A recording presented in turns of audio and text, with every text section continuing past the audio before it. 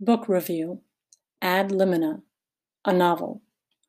Ad Limina is an excellent book with a very plausible plot, especially in today's world.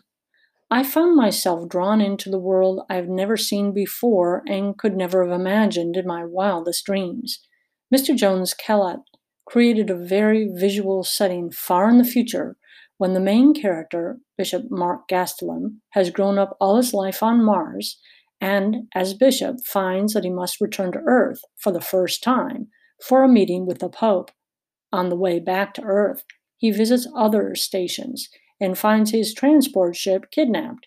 There are various factions fighting for control of humanity and insisting that they have the best vision for the future.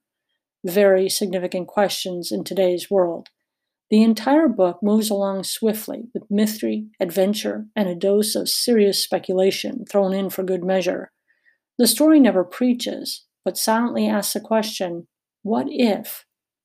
I'm going to use this book as a read aloud for my family so we can discuss the implications of some of the points Mr. Jones Kellogg brings up.